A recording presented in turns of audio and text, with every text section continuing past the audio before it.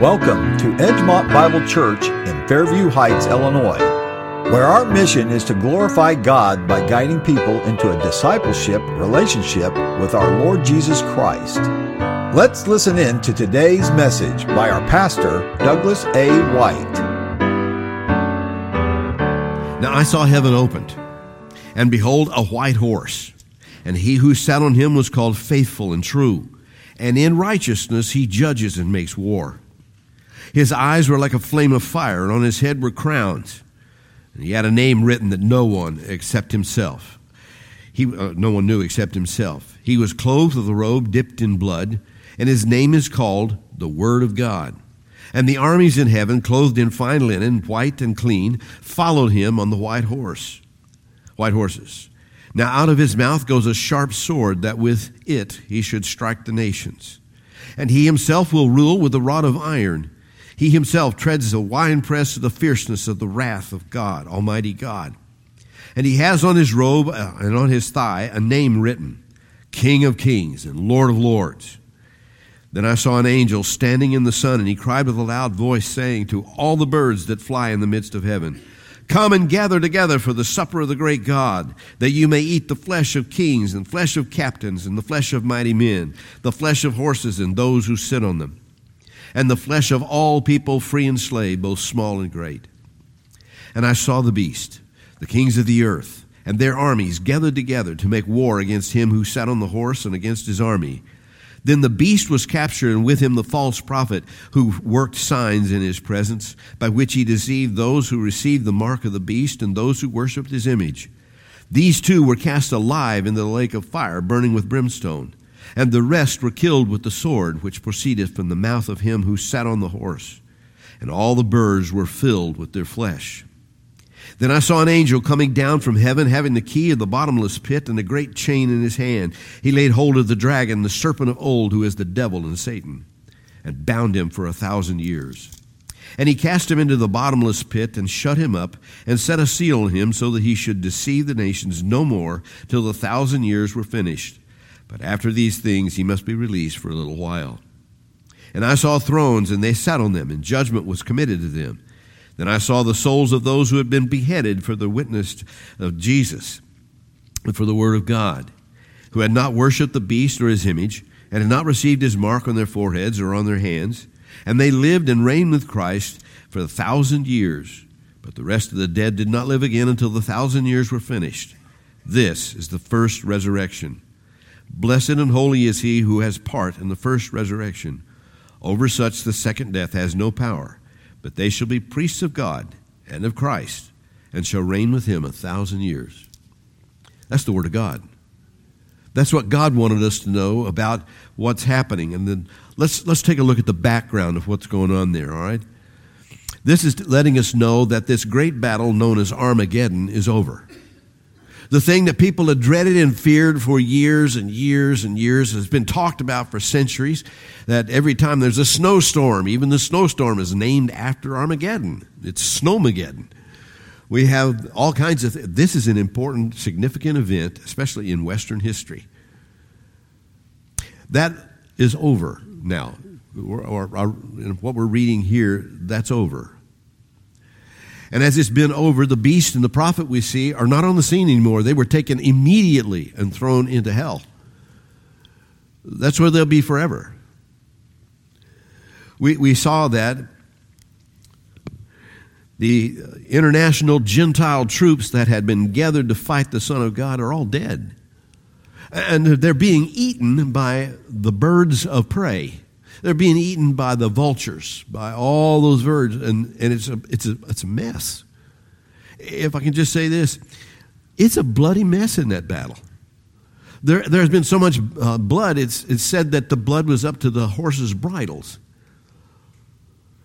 That stinks.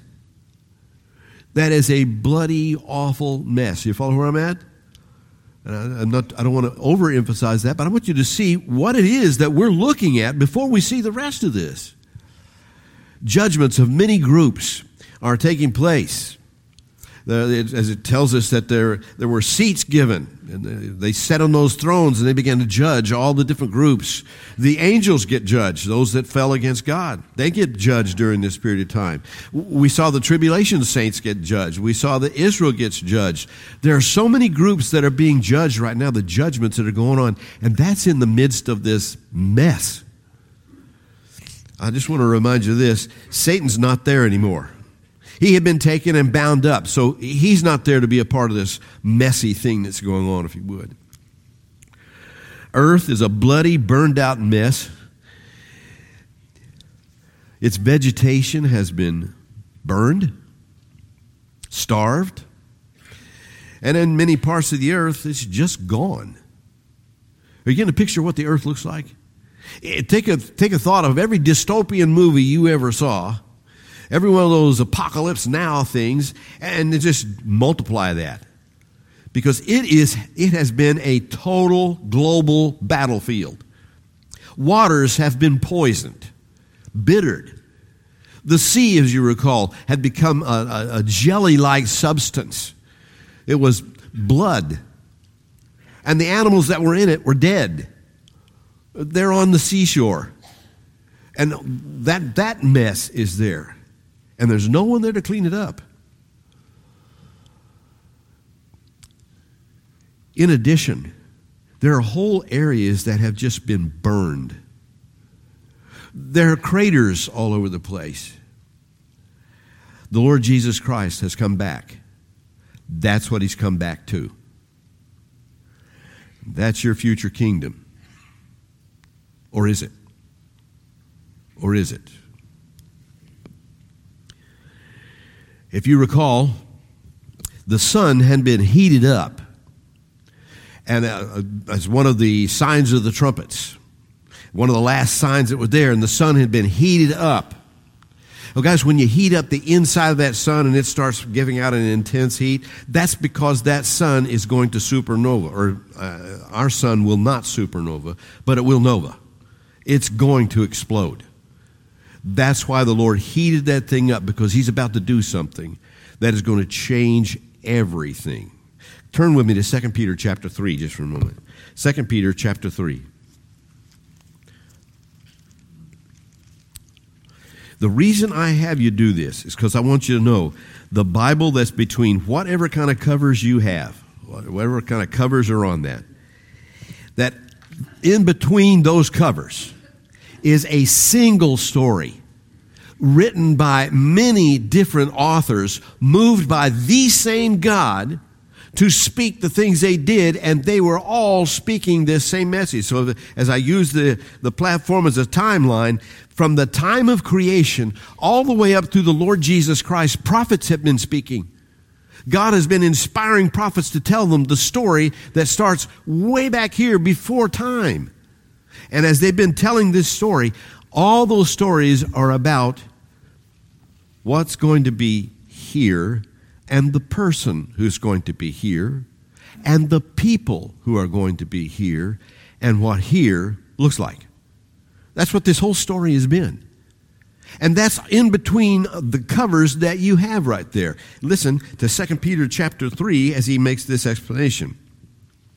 He says in verse 10, 2 Peter chapter 3, verse 10, "But the day of the Lord will come as a thief in the night, in which the heavens will pass away with a great noise, and the elements will melt with fervent heat.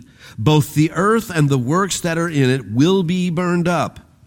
Therefore, since all these things will be dissolved, what manner of persons ought you to be in holy conduct and godliness, looking for and hastening the coming of the day of God, because of which the heavens will be dissolved, being on fire, and the elements will melt with fervent heat. Nevertheless, we, according to his promise, look for new heavens and a new earth in which righteousness dwells." Isn't that cool? I want you to get the picture here. When Jesus is coming back, this day of God, part of what's included in that is a total explosion of everything.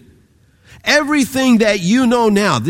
We went yesterday down into the foothills of the Ozarks and went walking around St. Francis Park, or St. Francois, whatever it's called. Anyway, we went walking around there. I love it. I love being outside. Let me just encourage you to this. Whether you're working outside, walking outside, just being outside, get outside. You need what's outside. The vitamin D that God made you to be an outside person so that you'd have to pick up some sun to keep making that vitamin D that will make you one happy, healthy person. Get outside. And we're walking around there and I'm thinking, man, look at who thinks about making something like this? Do you know my legs hurt? God did not make that a level place. It goes up, it goes down, it's got rocks, it's got places to slip and slide on, it's got water, and I still love it. Won't you get the picture? This is Earth Phase 2. This puppy's going to go. Everything you know about is going to be burned up. You hear what we're saying here? On the day of God, this all goes. And it looks like he heated up the sun inside. That's ready to explode. And with the time that he gets through with his judgments, you're going to hear from the one who holds all things together by the power of his word. Say, let go. And everything that goes is going to be an intense explosion like no one's ever heard before. Talk about Big Bang. That's Big Bang. And I'm going to assure you, kids, that what comes out of that will be a new heavens and a new earth. But it didn't come from the explosion. It came from the creative power of Almighty God who brought that to being. That thing's going to explode. Listen, when our sun finally does explode, do you know what happens to all the planets that are close to that? They dissolve. They're gone. Where we're standing right now will be gone. Not refurbished, not repainted, not done over. But God's getting rid of it and going back to here to have it all done here, and that's your home. That's where you live. Let's look with me here at what he says back in Revelation chapter 22. I want you to go to 22. I'm sorry, 21. All right? So as you get the picture, when all the judgments are complete, God holding those people, God keeping those people, and we'll talk about who those people are in just a minute. When that explosion is finished, what you'll see is Revelation 21. Now I saw a new heaven and a new earth, for the first heaven and the first earth had passed away. Also, there was no more sea. That's what you'd see. Matter of fact, that's what we will see. This is not the end of the millennium, kids. This is the millennium. This is a description of what's going to take place. This had already been spoken. Remember when I said all these prophets were speaking about this? Isaiah in 65 and in 66. That's the chapters he's speaking of. Speaks of a new heavens and a new earth in which people are going to dwell. And this is that new heavens and new earth. Almost gave it away. What Revelation 21 is to chapter 20 is the same thing Genesis chapter 2 is to chapter 1. In chapter 1, you see these statements made that God said he's going to create male and female. He creates male and female, and that's all. And it's just like, boom, boom, we have male, female, we're done. That's now go be blessed and do all kinds of things in the garden. Genesis 2, however, says, let me give you a little idea how I did that. And he opens it up and expands that thing so you get to see, oh, I see, he made man in the wilderness, then he makes a garden, and he takes man to the garden, puts man in the garden, and in the garden he makes a woman. I don't know how long that takes. I know that Adam went to sleep for it to take place. Is that 8 hours? I don't know. I don't know what a good night's sleep is in that time. But that's when that was made. Everybody see where we're coming from? That's when that was all done. That whole creative process was taking place right there. So Genesis 2 describes everything that took place in a lot more detail. Genesis 2 tells us how God married them, how he had a wedding ceremony. He's the one that put that together. Genesis 1 doesn't tell us that. Revelation 20 says, and they ruled and reigned with him 1,000 years. That's all it says. Revelation 21 says, and this is where they were reigning. This is where they lived. This is what I gave to them to live in. Revelation 21. So, let's look at it again. He says, I saw a new heaven and a new earth, for the first heaven and the first earth had passed away. Also, there was no more sea. So, remember that bloody gelatinous mess that had been on the old one? That's not there anymore. Is it going to be just a single land mass? I think so. I'm not sure so. I know it says no more sea. I don't know whether that's now talking about the universal world global sea, or it's just talking about the Mediterranean, or if it's just talking about the Dead Sea, because I do know that there's a river of life that flows out of the New Jerusalem, and in that river it flows to a sea. And that sea, I'm assuming, was the Dead Sea, but it may be the Mediterranean Sea. So there's going to be some kind of body of water there, but no more the sea that you had known before. You're going to be able to recognize what's there. Can I say this? It's going to have geographical boundaries. There are going to be places where nations are located. And there's going to be a place that Israel is located. All right? Well, let's go a little further. He says here, then I, John, saw the holy city, New Jerusalem, coming down out of heaven from God, prepared as a bride adorned for her husband.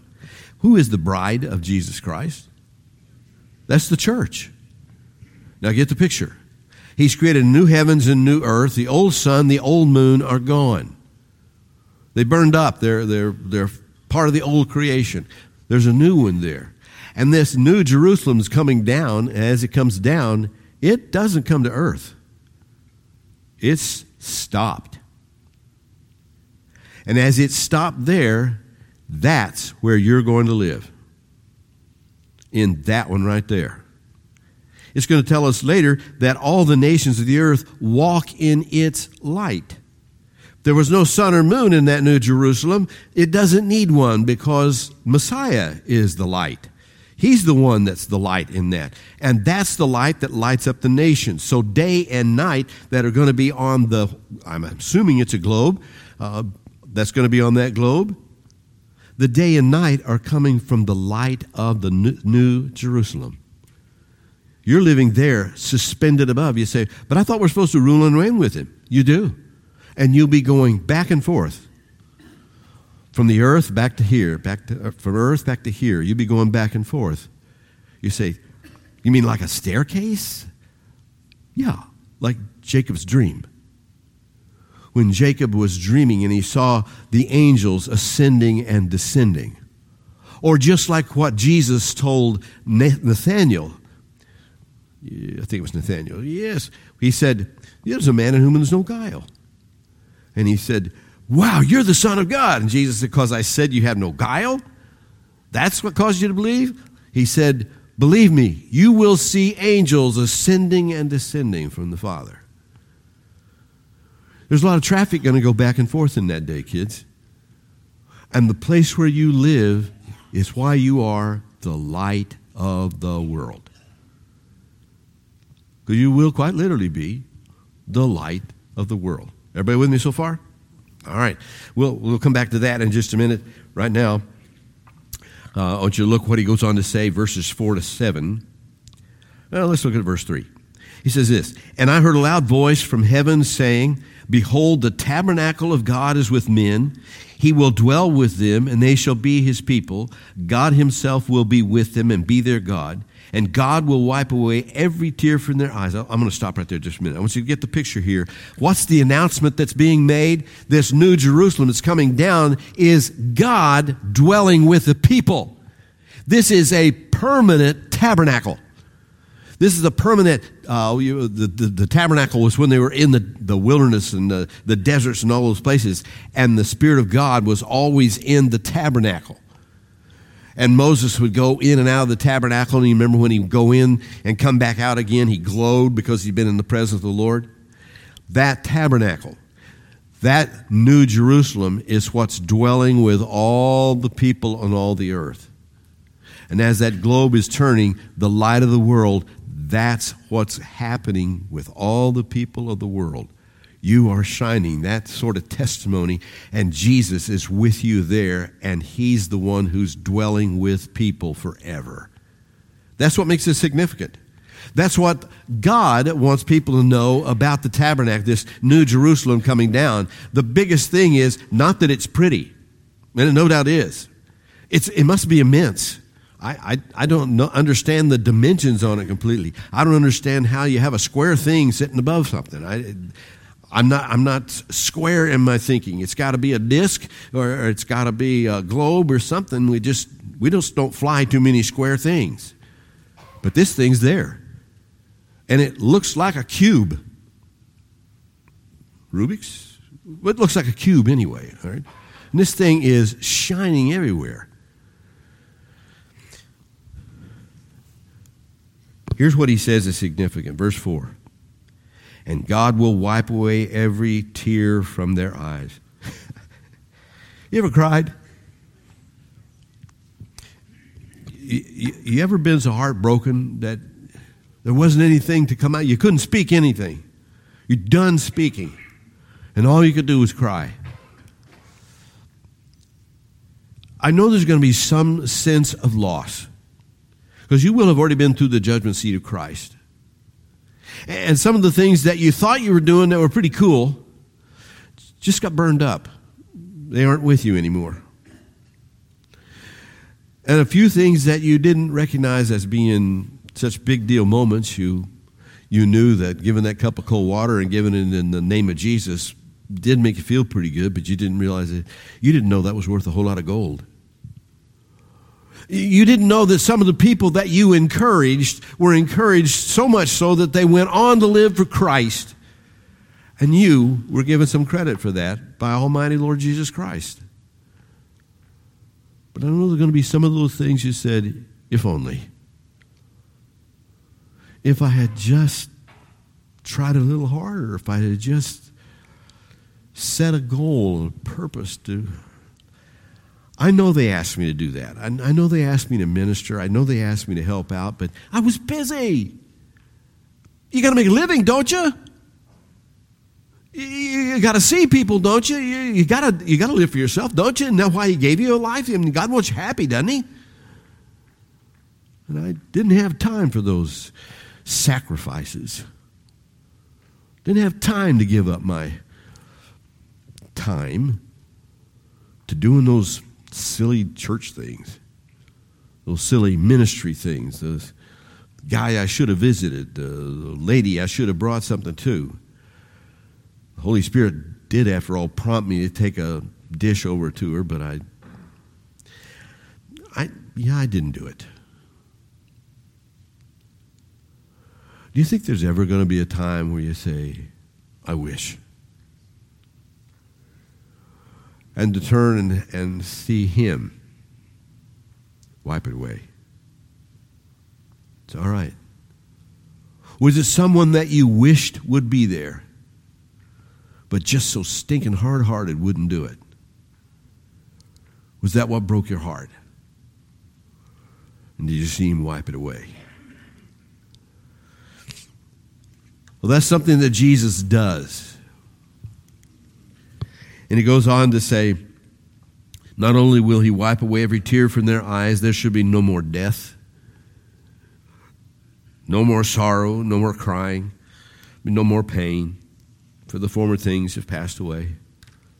To not be afraid of death anymore, because it's just not going to happen. It's over. The last enemy will be destroyed as death, and there won't be any more of that death. And you'll never have to be afraid of it again. You'll never have to be worried about it again. He's taking it away.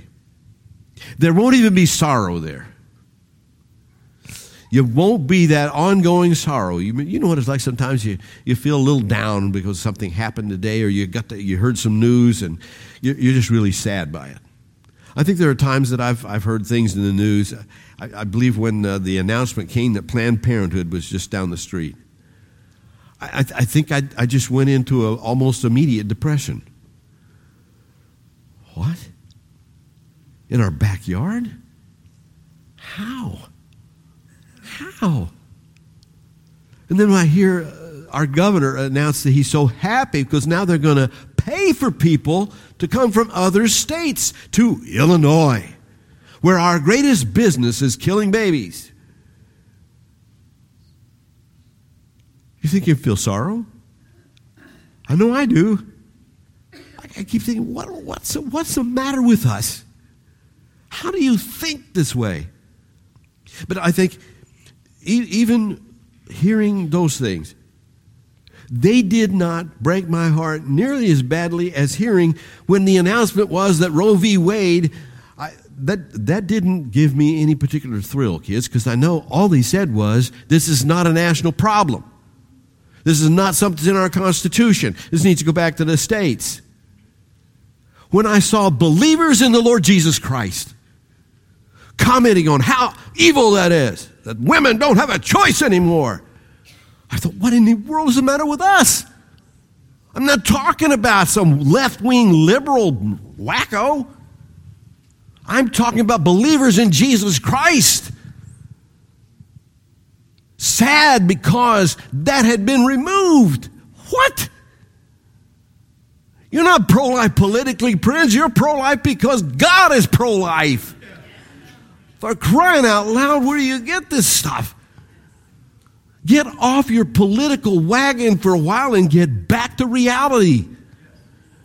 Jesus Christ is Lord, and He authored you. He knit you in the womb of your mothers as He's knitting others in the wombs of their mothers. Stop the madness.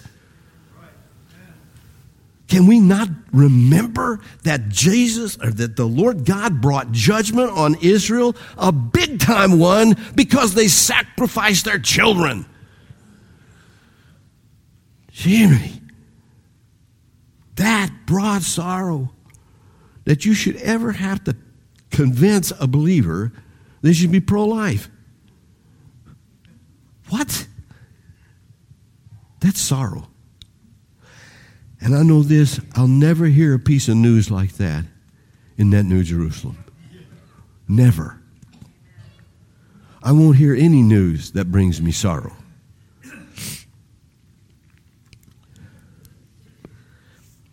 No more crying. Not only does He wipe them away, but it's done. He will now be our comfort. The very thing that brought you sorrow, you're now seeing comfort come from. Friend, I know you're going to experience some loss, and there may be something that you're going to be really sorrowful about, that loss. But can I say that the judgment seat of Christ is not about condemnation? It's not about loss. It is about what you did do. It is about what God accomplished through you. Can you follow that? It's about what He got done through you. It is a positive judgment, not a negative judgment. And there won't be any more crying when that judgment's done. Well, let's talk just a little bit more. Now let's go to your outline. We can start the sermon.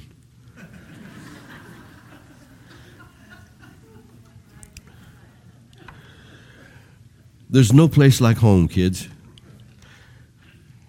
And what you're reading about right here is the final resting place of all biblical prophecy.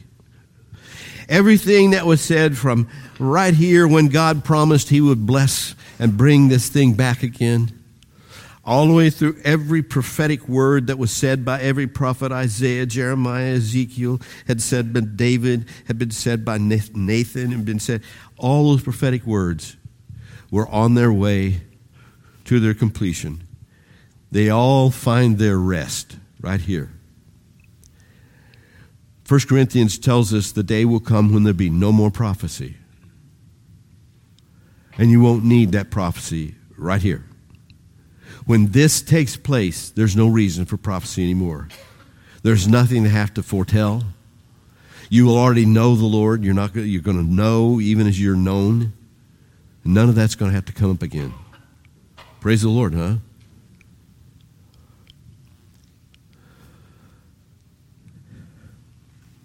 No place like home. Who's going to be there? Let's check out our family. Well, we know one, King Jesus and the apostles, anywhere they want to be in this. They can be in this one, up on the top, in the New Jerusalem. They can be down in the earthly Jerusalem, because there will be an earthly Jerusalem too. They can be anywhere they want to be. They have eternal life. And they were given that eternal life. The apostles were. Jesus was giving them eternal life. So King Jesus can be anywhere he wants to be. The apostles can be anywhere they want to be. They go on further. Believing Israel. The resurrected Old Testament saints will live on earth in Israel. Charlene, you and I were talking earlier. Here is Ezekiel 37. And Ezekiel 37 is about them bones, dry bones, them dry. Well, anyway, here Ezekiel saw dry, sun-bleached bones stand up. And they connected to each other. And then tendons started growing on it. Then muscles started growing on it. Then it got skinned over. But they weren't moving. He said to him, can these walk? Can these live? He said, you know. He said, yes, I do. Blow on them. And they came to life. And that was a picture of what's going to happen to Israel. Can I tell you this? When the new heavens and the new earth come, all the believing Israel from back there, from Abraham on to here, every Israeli that believed, especially Old Testament saints here, just like those bones, those dry, they're going to raise up. And they're going to live in Israel on the new heavens and the new earth. Why? Because Israel is their covenanted land, and that's where God said perpetually, universally, for the rest of life, for all of the cosmos. That's where you're going to live. And that will be the final fulfillment of every prophetic utterance that was made to them about that land. When Old Testament saints are brought to life, and they're brought to live on this new heavens and new earth. That's not all.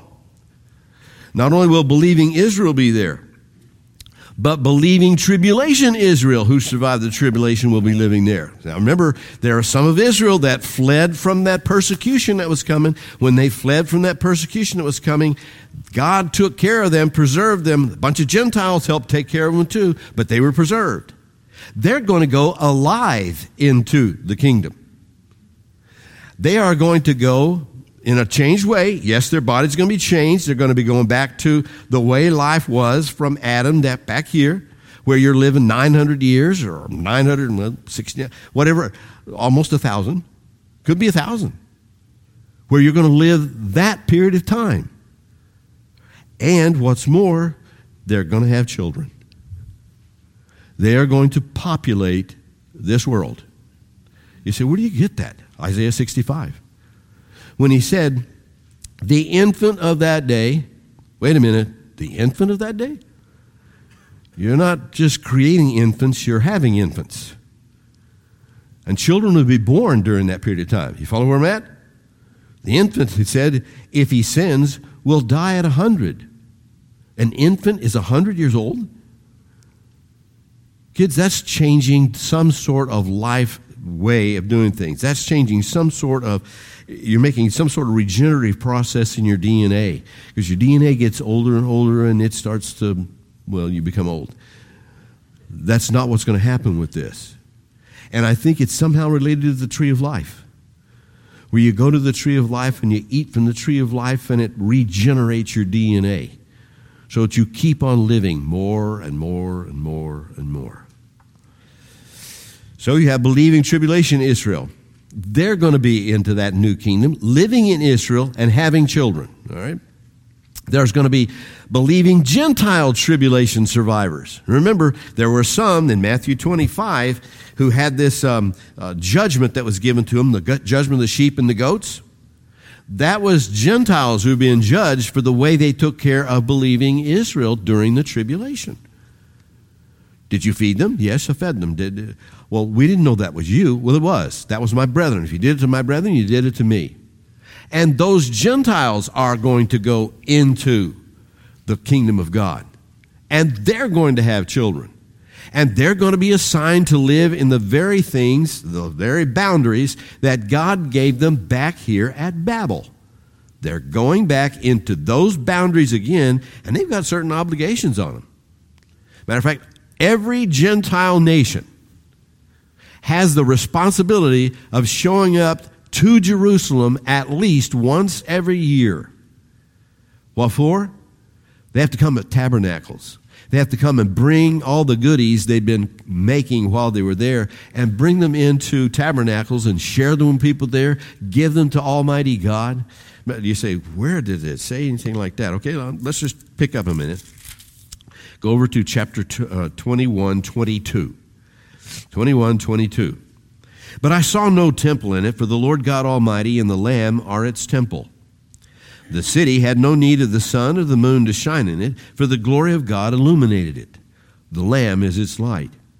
And the nations of those who are saved shall walk in its light, and the kings of the earth bring their glory and honor into it.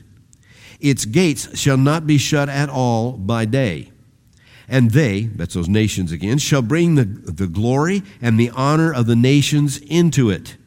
But there shall by no means enter it anything that defiles or causes an abomination or a lie, but only those who are written in the Lamb's book of life. Put your finger right here a minute. Flip over to Zechariah.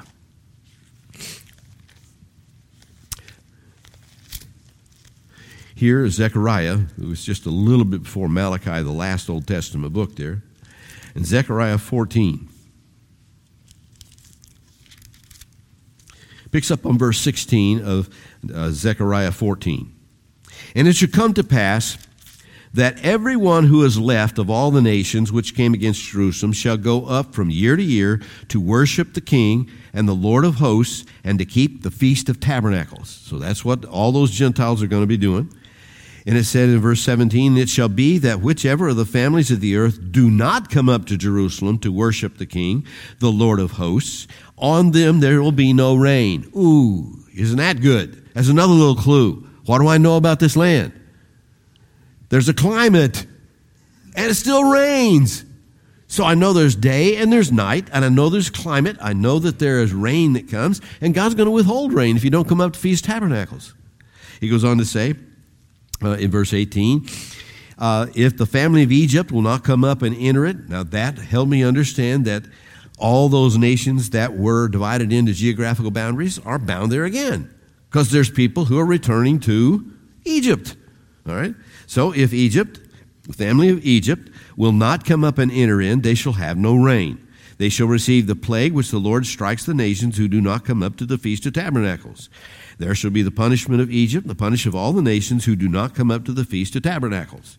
In that day, holiness to the Lord shall be engraved on the bells of the horses.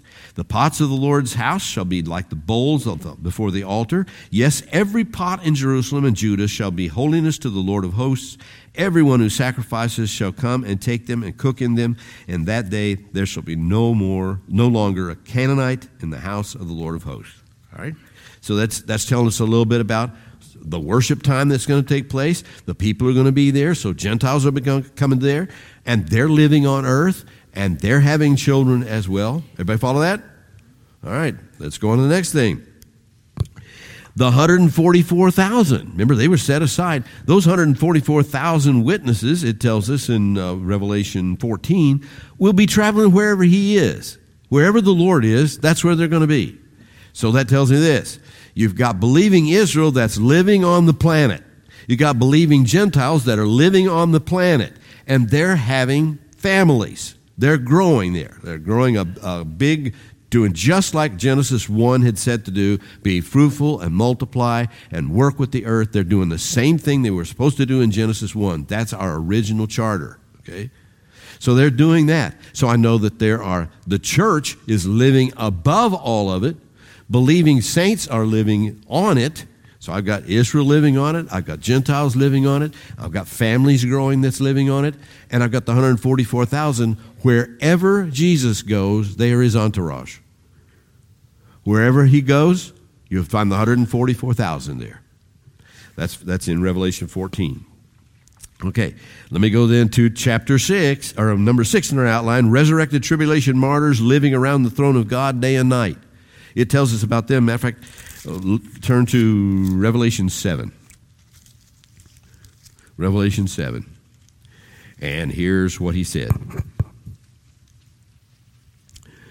John was asking, they said, then one of the elders, 7:13.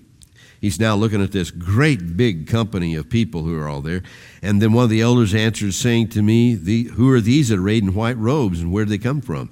He said, sir, you know. So he said to me, these are the ones who came out of the great tribulation and washed their robes and made them white in the blood of the Lamb. Therefore they are before the throne of God and serve him day and night in his temple. And he who sits on the throne will dwell among them, and they shall neither hunger nor thirst any more. The sun shall not strike them, nor any heat. For the Lord who is in the midst of the throne will shepherd them and lead them in the living fountains of waters, and God will wipe away every tear from their eyes. So that's a group that's not going to be farming. They're not going to be doing any sort of agriculture work, any sort of business work. They are simply going to be around the throne of God. The 144,000 are going to travel with Jesus wherever he goes. Everybody see where we're at? All right, let's go to the next one. The resurrected church saints are living in the heavenly Jerusalem, suspended over the earth as its light. The faithful angels, the ones who didn't rebel against Almighty God, just simply says they're going to and fro from the earth to heaven. They're just going back and forth. Who will not be there? Well, let's turn to Revelation 21. Who will not be there? 21, verse 8. Revelation 21, verse 8. But the cowardly, the unbelieving, the abominable, murderers, sexually immoral, sorcerers, idolaters, and all liars shall have their part in the lake which burns with fire and brimstone, which is the second death. That's who will be there. Or that's who will not be there. Look at verse 27. But there shall by no means enter anything that defiles or causes an abomination or a lie, but only those who are written in the Lamb's book of life. Please turn with me to 1 Corinthians chapter 6. 1 Corinthians chapter 6. Again, kids, all we're talking about are those who will not be there right now. 1 Corinthians chapter 6, verses 9 and 10. Here's what it says. Do you not know that the unrighteous will not inherit the kingdom of God? Do not be deceived.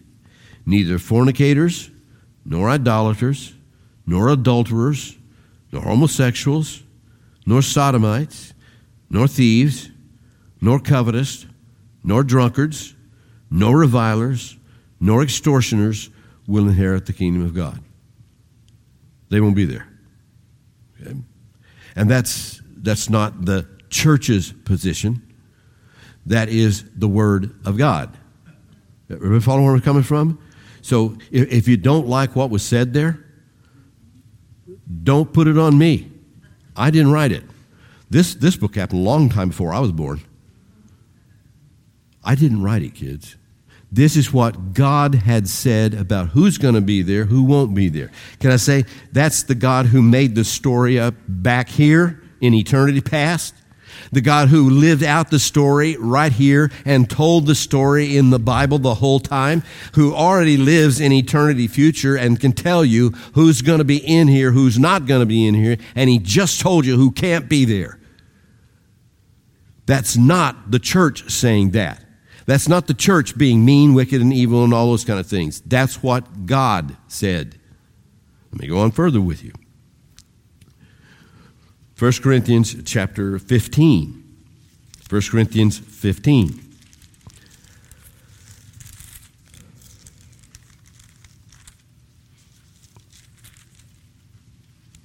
And here we read in verse 50. Now this I say, brethren, that flesh and blood cannot inherit the kingdom of God, nor does corruption inherit corruption. Let me just say this. You are not going to be in the kingdom of God in this outfit. You have to have a resurrection. And you can't have a resurrection if you're not born again. Everybody follow me? This is a simple thing. This is not hard. You have to be born again through faith in the Lord Jesus Christ in order to have the promise of a new body. And the promise of a new body, the promise of a resurrection, is the only way you're going to be in the kingdom of God. You will not go in this way. You can't go in this way. Everybody with me? All right, let's go to Galatians. Galatians chapter 5. Not far from here. It's just a little jaunt over and you're there. Galatians 5, verse 19.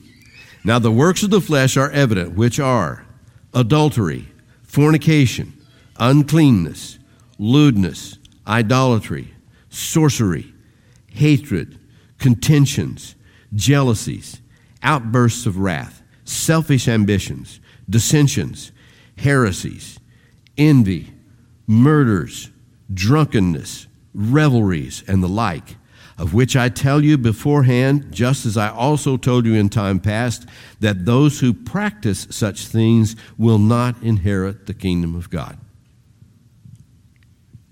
Again, that's not what I said. I'm not the one that qualifies people to be in the kingdom of God or not. I don't have anything to do with it. But I can tell you this says that's who will be and who won't be. And notice he says that's about a practice. Friend, if you have found yourself in some sort of sinful situation, can I tell you, run to Jesus right now. Don't wait. Don't wait. Come to Jesus right now. He's ready. His arms are open. He's ready to receive you right now. Come right now. But if you're making a regular practice of these things, if you're making that a lifestyle to you, can I tell you, friend, on the Word of God, you will perish.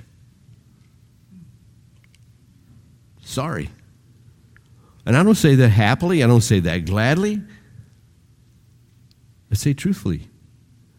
You can't live that way. You can't live that way. You can't inherit the kingdom of God. And there's only two places. Kingdom of God, lake of fire. That's it. Nothing more. So today is a great day to turn. Today is a wonderful day. I can't think of a better January 22nd than this one. That you could turn to the Lord Jesus Christ. Listen, get real simple about the thing. Admit that you're a sinner. You're in trouble.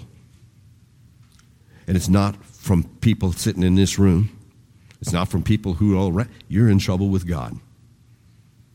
And because you're in trouble with God, only God can deal with that. Number 2, believe on the Lord Jesus Christ. Believe on the Lord Jesus Christ, that He is the King of Kings, the Lord of Lords. He did die on a cross to pay for you. He's God come in the flesh. He paid for your sins in full and was raised again from the dead. Believe on the Lord Jesus Christ. Number 3, when you have believed in the Lord Jesus Christ, confess the Lord Jesus Christ. Tell somebody else that Jesus is the Christ. You're believing it and you're trusting it fully and completely. Father, thank you so much for the Lord Jesus Christ. And thank you that there is hope, there is joy, there's peace. There's all to be had, Father. And thank you that Jesus is the one who's given it. We ask for the sake of the Lord Jesus Christ, you'll minister to each one of us the grace that we need to be wise enough to see what you've done. Save souls, Father. Don't let anyone perish. And we'll thank you for what you're doing. In Christ's name, amen.